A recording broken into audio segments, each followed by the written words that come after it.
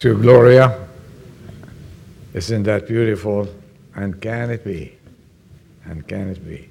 Are you happy to be here today? Are you still praying for rain? Say yes, say yes, say yes, say yes. We will catch up if it continues like this. And we have so many people absent today, but we pray that the Lord will bring them back, some because of the rain, and we pray also that we'll see them next week with us. Today, I want to challenge the church with a message about revival. Do you think in times like these, God can revive His church? I think so. That's why God has been exercising my heart. And can He use one man to start it? I say yes. Which we are going to look at one man today who affected a whole nation and started a revival in his kingdom. It's the story of a king. If you would like to open with me today to the book of 2 Chronicles and chapter 34. Chapter 34. And for the scholars who are amongst us, this is same story is in 2 Kings chapter 22 and 23 too. So, I'm going to read a few verses because I might quote some during the message. The reading is from 2 Chronicles chapter 34, verse 1. I want to read from verse 1 through 7. It's the story of Josiah. Josiah was 8 years old when he became king, and he reigned 31 years in Jerusalem. And he did right in the sight of the Lord, and walked in the ways of his father David, and did not turn aside to the right or to the left. Verse 3, for in the 8th year of his reign, while he was still a youth, he began to seek the God of his father David.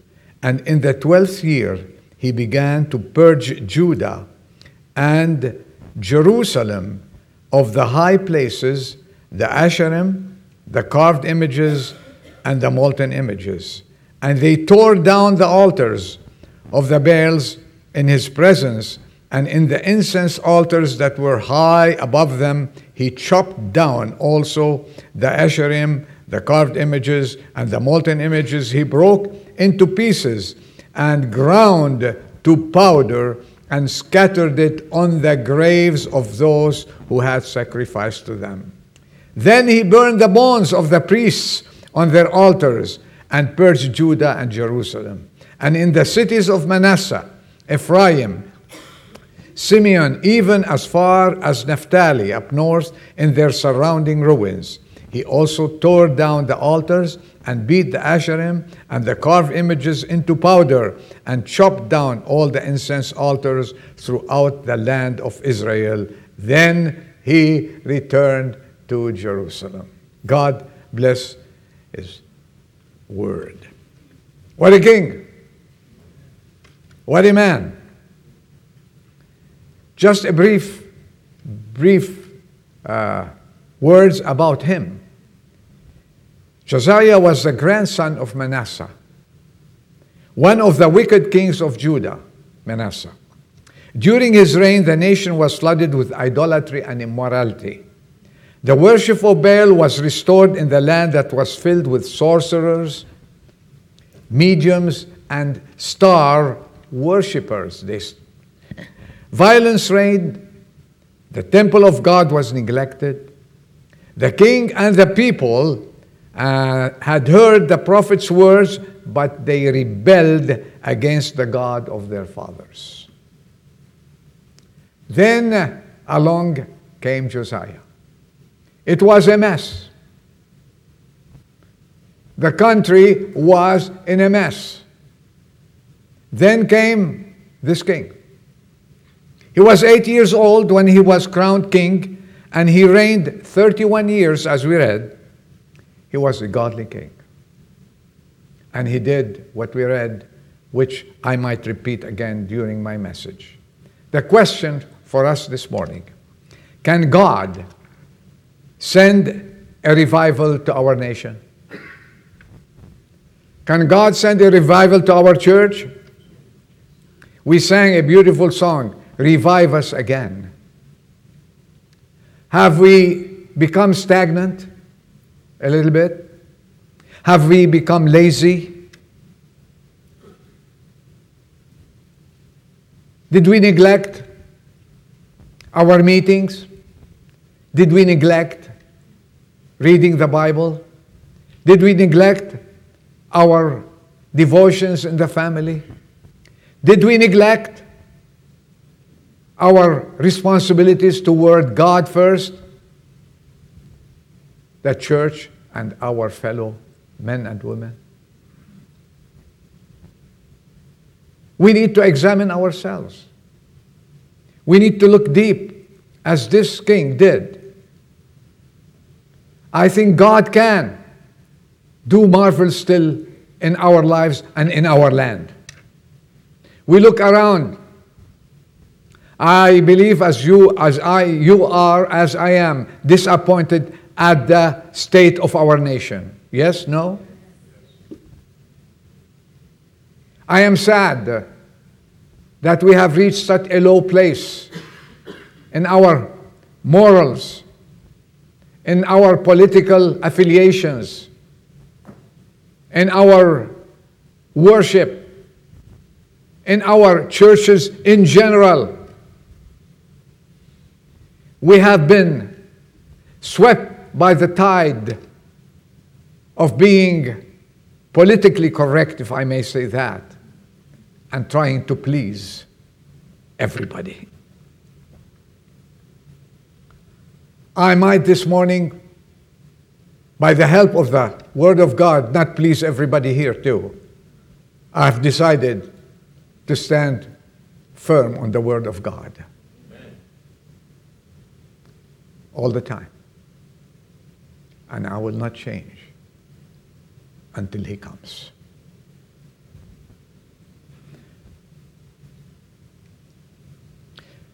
Dr. Graham Scroggie once wrote, "There never has been a spiritual revival which did not begin with an acute sense of sin. We are never prepared for a spiritual advance until we see the necessity of getting rid of that which has been hindering it, and that, in the sight of God, is sin." Then, in view of what we have around us, in view of the state of the church in general, can we, at this junction in our life, have revival in the church of God? And when I looked at the life of this king, I started looking at it, and I found few points I want to share with you. And I hope we all respond to it positively, not negatively. The very first thing, if you say in your heart, "Revive us again," if you sang with Dean, all of it, "Revive us again," you mean it. God, revive me. But in order for God to revive us, we have to look at these few points and apply them to ourselves. This king who reigned for 31 years, he was appointed king at the age of 8. And at the age of 8, he didn't have the capacity to reign, but he had good advisors. Had a great secretary. His name is Shaphan. And he always was beside him. And he had a great mother. A great mother. Mothers, young people, please hear me. This mother, and some of you know her name was Jedidah. She brought him in the fear of the Lord. She taught him the precepts of God. She was there day and night for him and raised him to be a man of God before being a king. Mothers, I'm talking to you today. It will never fail. The Word of God stands above anything else. Bring up your child in the fear of the Lord, and when he grows up, he shall never depart from it. Never. He shall not depart from it. And he grew up, and this is a vivid example, a lively example, to see a man, his mother's name in 2 Kings chapter 22, first verse. And his mother was Jedidah, and she brought him in the fear of the Lord. This is beside the point, but this is an important point in the life of this man. Well, how does it start? If we say, we need a revival. I need the Lord to revive me. I need the Lord to talk to me. I hope no one sleeps on me this morning. I don't see anybody. You are all awake. Though we have lost 1 hour, but that's all right. I want to keep you awake. If anybody does like this, I'm going to call you by name. No. No. Can't do it. Revival, if you say, Adel, you're right. I want to start praying for it. I want to be revived. I've been stagnant. It's good to admit that. It begins first in the heart, and it begins at the top. I cannot stand here and tell you should ask for a revival. Lord, I need you to revive my life first. Then I can talk to you. We need to be revived. It starts at the top. Where did it start? With the king here. Where did it start? Let me read it. I said, I want to read a few things. And we hear at the very beginning, verse 2, and he did right in the sight of the Lord. At age 18, his mom, at age 16, he did right in the eyes of the Lord. And he walked in the ways of his father David, and did not turn aside to the right nor to the left. Young people at the age of 16 or 17 or 15 or 14, young people, listen to the word of God. Listen to what your mom is teaching you. Listen what your dad is teaching you. And how they're living before you and trying to raise you in the fear of the Lord. And what did he do? What did he do? Josiah. He followed in the ways of the Lord. He followed in the ways of his father, forefathers David, and all the rest of those godly men went before him. It starts at the top. And the king first saw himself that he needed to get close to God and to honor God. And when you get closer to God, the Lord reveals to you your sin first, your shortcomings, the way you are living, the way you are treating your parents, the way you are treating others, the way you are, whether you are glorifying God in your actions or not. And he started thinking at the age of 16. You know what he did? In the 8th year of his reign, he was 8, and plus 8 is 16. He was still a youth. He began to seek the God of his father. Oh, for our youth today. Oh, for our young one today, and the rest, to start seeking the Lord of our fathers. To start asking Him to take charge of our lives. It begins at the top. I call on Adel and Mike and Bill, who has a backache and couldn't come today, and all the deacons and the rest of the congregation, young ones and older ones, to start seeking the way of the Lord. I hope when we leave this place today, we will not forget what we heard and will start applying it into our lives. He did something else. He walked the ways of his fathers. He did not decide. He did not repent in his heart. He took action. So many times, I promise you, Lord, I am going to please you today. And we went out the door and we forget that we needed to do some actions. We needed to live. We needed to apply it to ourselves. We need to live at home. And I speak to the young ones today. You need to apply this at school. You have to go against the tide. I'm sorry to tell you. You cannot be with the tide. You cannot join what is happening in our schools today.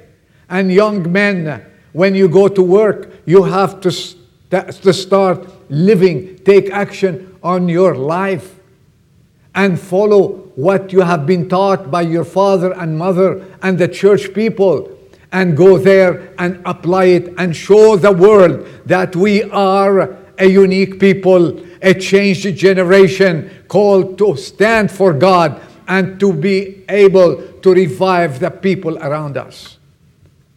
Are we asleep? Are we joining the crowd? Or are we going against the tide? And this is when we say, Christians today, when Jesus was on earth, did he go against the tide? Did the disciples go against the tide? They persecuted them because they were against the rotten society they're in. And we today, I am sad to say, I love America, and I challenge anyone here today that loves America more than I do. But I think our society is getting rotten.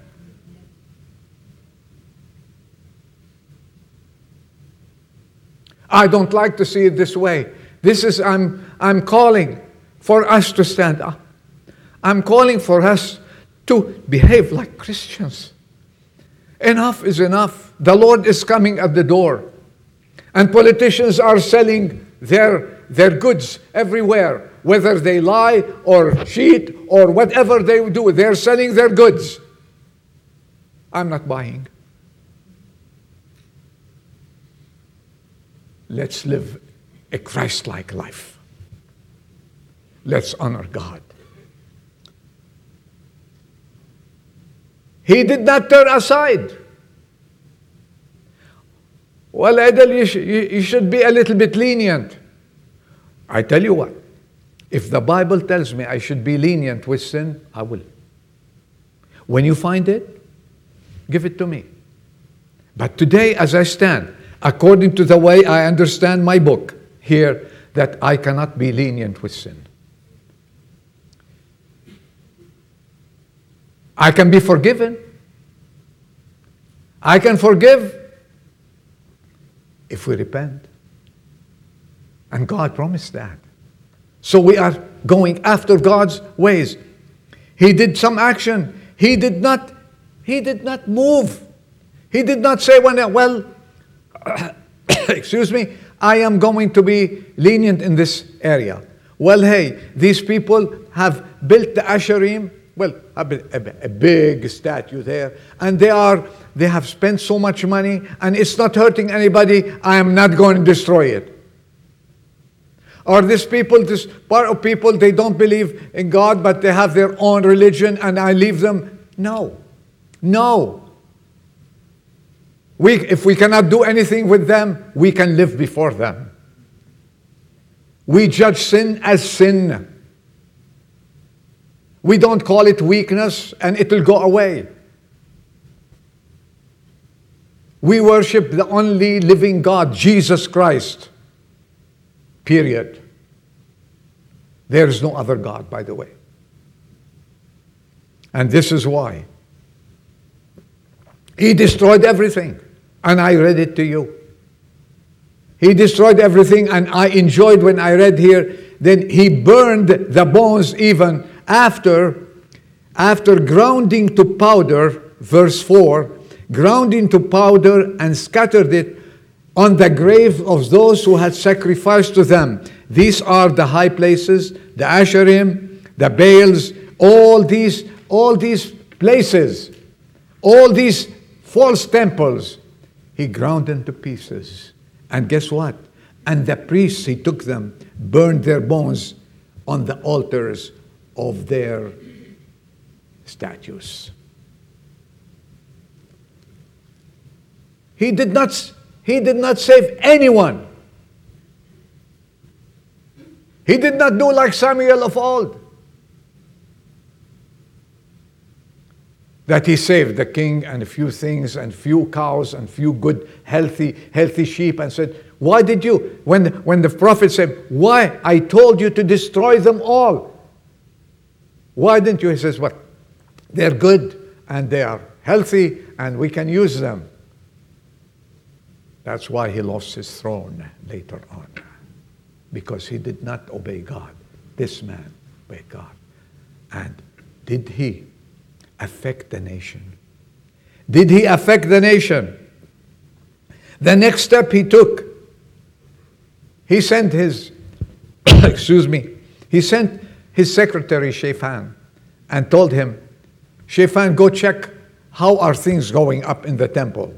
And they were looking in the temple to rebuild the temple, and they were looking in the rubbles. He went and saw the chief priest. He says, Hilkiah, how are things going? He said, I want to tell you something. I found a book, the book of the law. I found it. He said, really? Bring it over. Let's take it. The king said, start reading it to me. Start reading it to me. And when the word of God was read to him, you know what happened to the king? I didn't read it, but I'm going to read it to you now. If you have your Bibles open. We are still in the same chapter. Thank you, Alan. Chapter 34, 2 Kings, verse 19. Verse 19. Open your Bible. I'll wait for you so you can go with me. Let's take it from verse 18. Moreover, when Shaphan the scribe told the king, saying, Hilkiah, the priest, gave me a book. And Shaphan read from it in the presence of the king. Verse 19. And it came about when the king heard the words of the law that he tore his clothes. He tore up his clothes. This is a sign of repentance, folks. This is a sign of God's word doing its work inside the heart of the king. He had an open heart. Remember, he was brought up in the fear of God. And when the word of God tapped on his heart, knocked on his heart, it came in. And he said, I am guilty as sin. And he tore up his clothes. And he continued, he says, he commanded the chief priest and the son of Shaphan, and all of them say, go inquire of the Lord for me, and for those who are left in Israel and in Judah concerning the words of the book which has been found. For great is the wrath of God, which is poured out on us, because our fathers have not observed the word of the Lord to do according to all that is written in this book. A question I'd like to ask you. Where is the Bible today in our nation? From the top, the president, all the way to us here. Where is the Bible today? Is it on some shelves? Where is the Bible in our homes today?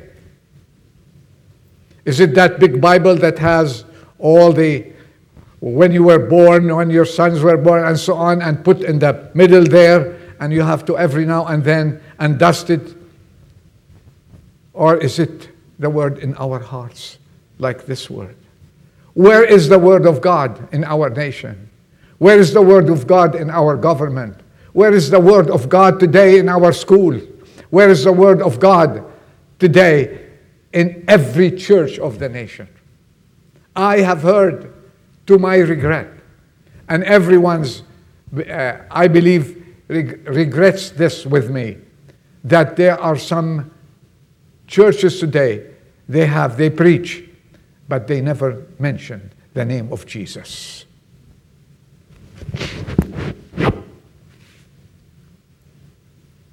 Where is the Word of God? Nothing convicts like the Word of God. Nothing brings fruit like the Word of God. It's a two-edged sword, and it never fails.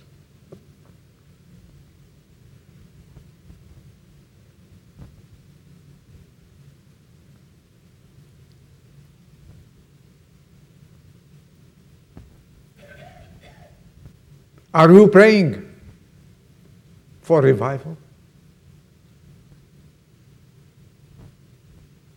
Is there any sin that is buried in our lives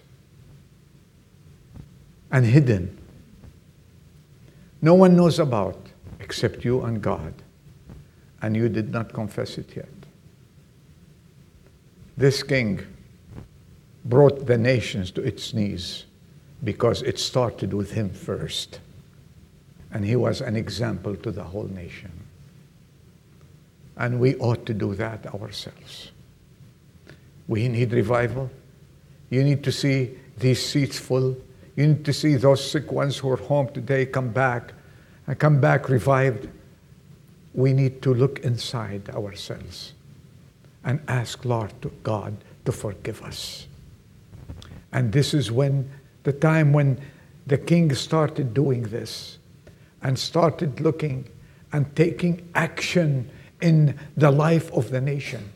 He took many actions. I'm talking now about the spiritual side. One day I'll preach to you what he did to the nation. He brought the nation to life in every other area. But Christians, if you are praying, let's start with ourselves. Let's start with our households,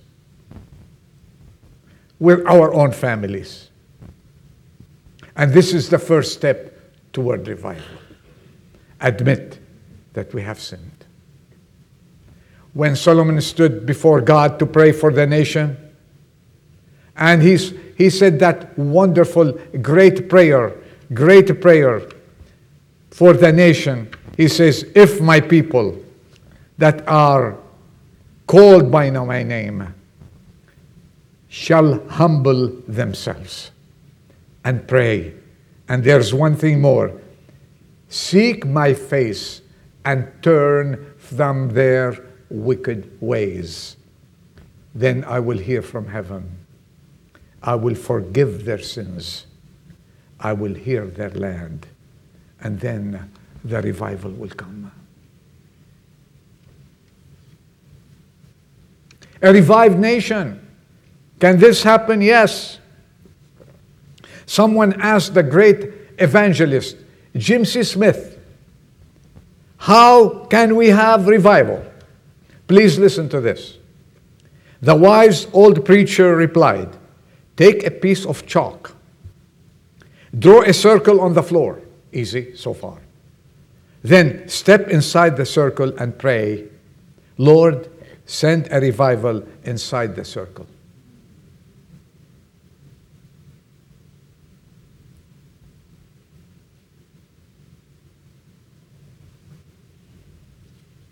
When people look at us, what do they see? Christians, I challenge you, what do they see? Would they say, this is a woman of God? Is this a man of God? This is what we need today. Let's do it. A choke. Stand in there. And I do hope that every church in our land, regardless of how big or small, need to listen to the Word of God and act accordingly. Let's start preaching the gospel of Jesus Christ. Enough of lukewarm Christianity, please. And watered down teaching. We try to please the crowd. And stand at the door was a good message. I'd like to hear, I'm convicted. I want God to change my life. I want to be revived so I can revive my family and my church. Enough essays today from the pulpits in the nation. And I'm not criticizing. I read about that. I heard about it. In the pulpits of our nations, we have essays on philosophy, essays on psychology, essays on man's opinion and quoting men and trying to how to live with men. Let me tell you one thing. When you live with Christ, you can live with any man under the sun.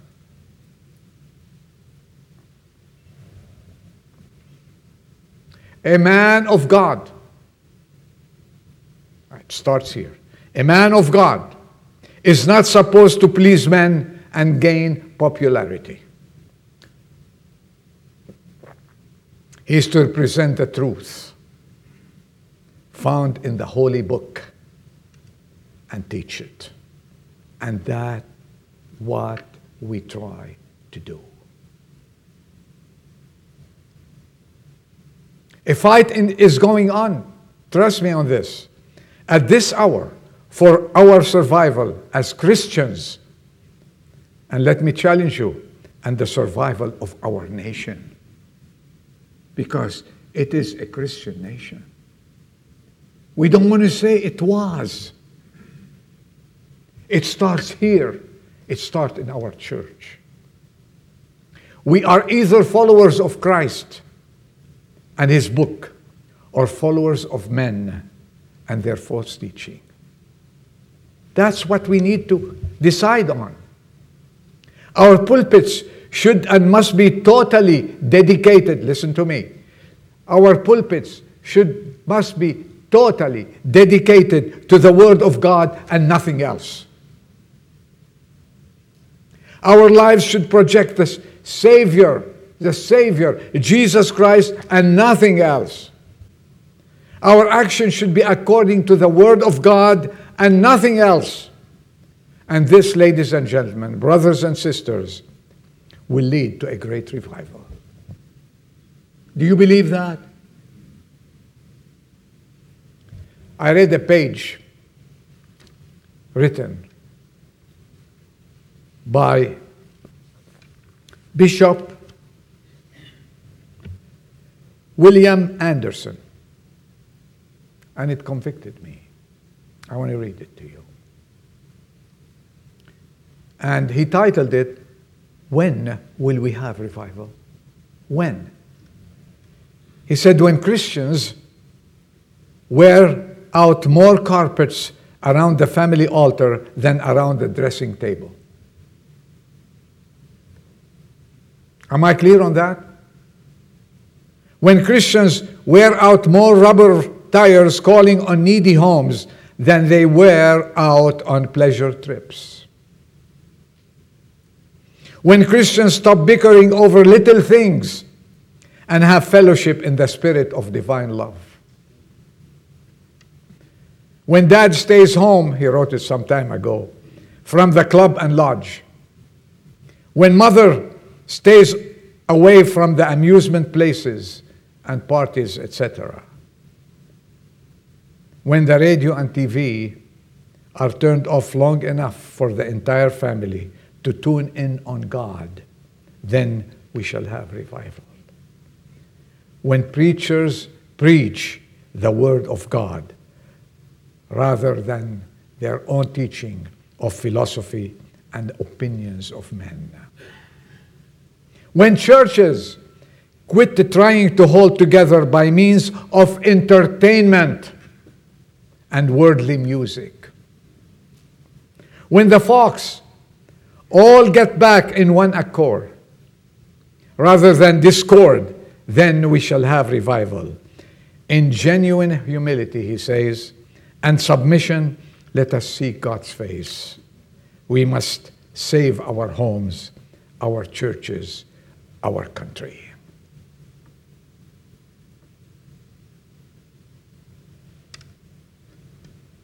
When he addressed the nation,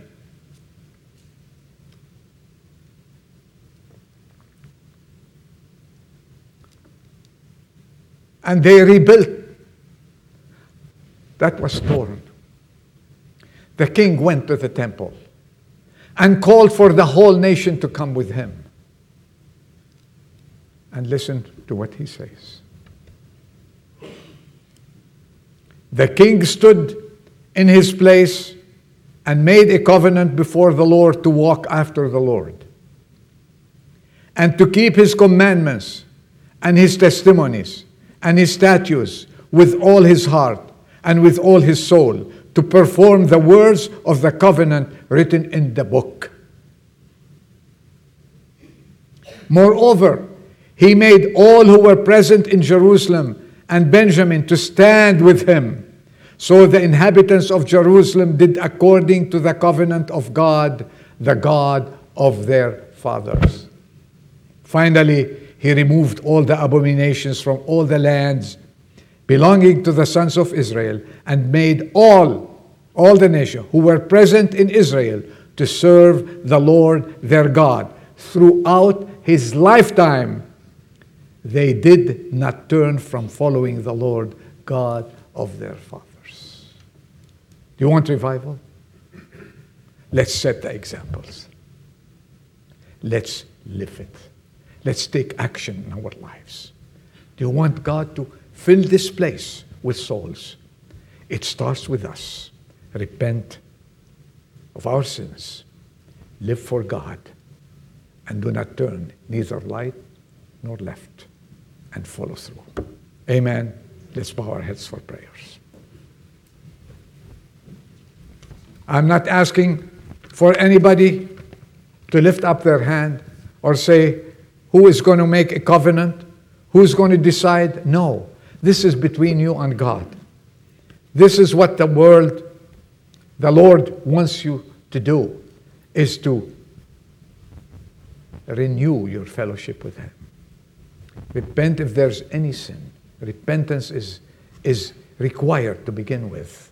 Confess our sins, and let's return from our wayward ways, and let's follow the Lord. Our Father, we pray that this message will be your message to our hearts. Help us, convict us, and then bless this church and bless our land, Lord. We need to see a revival in these evil days that we're living in. Help us to be the examples, to take some actions, and be always the salt of this earth and the light of this world. We remember those who couldn't make it today, those who are ill. Heal them and bring them back to us safely. We pray that you dismiss us with your blessing. In your wonderful name, the name of our Lord and Savior, Jesus Christ, we ask and pray. Amen. The meeting is over. May God bless you. I don't know if you take a vote and you don't want me anymore, then I'll take it, no problem. But I ask you to think very seriously about this. And let's join each other and have a great revival in our church. Amen. God bless you.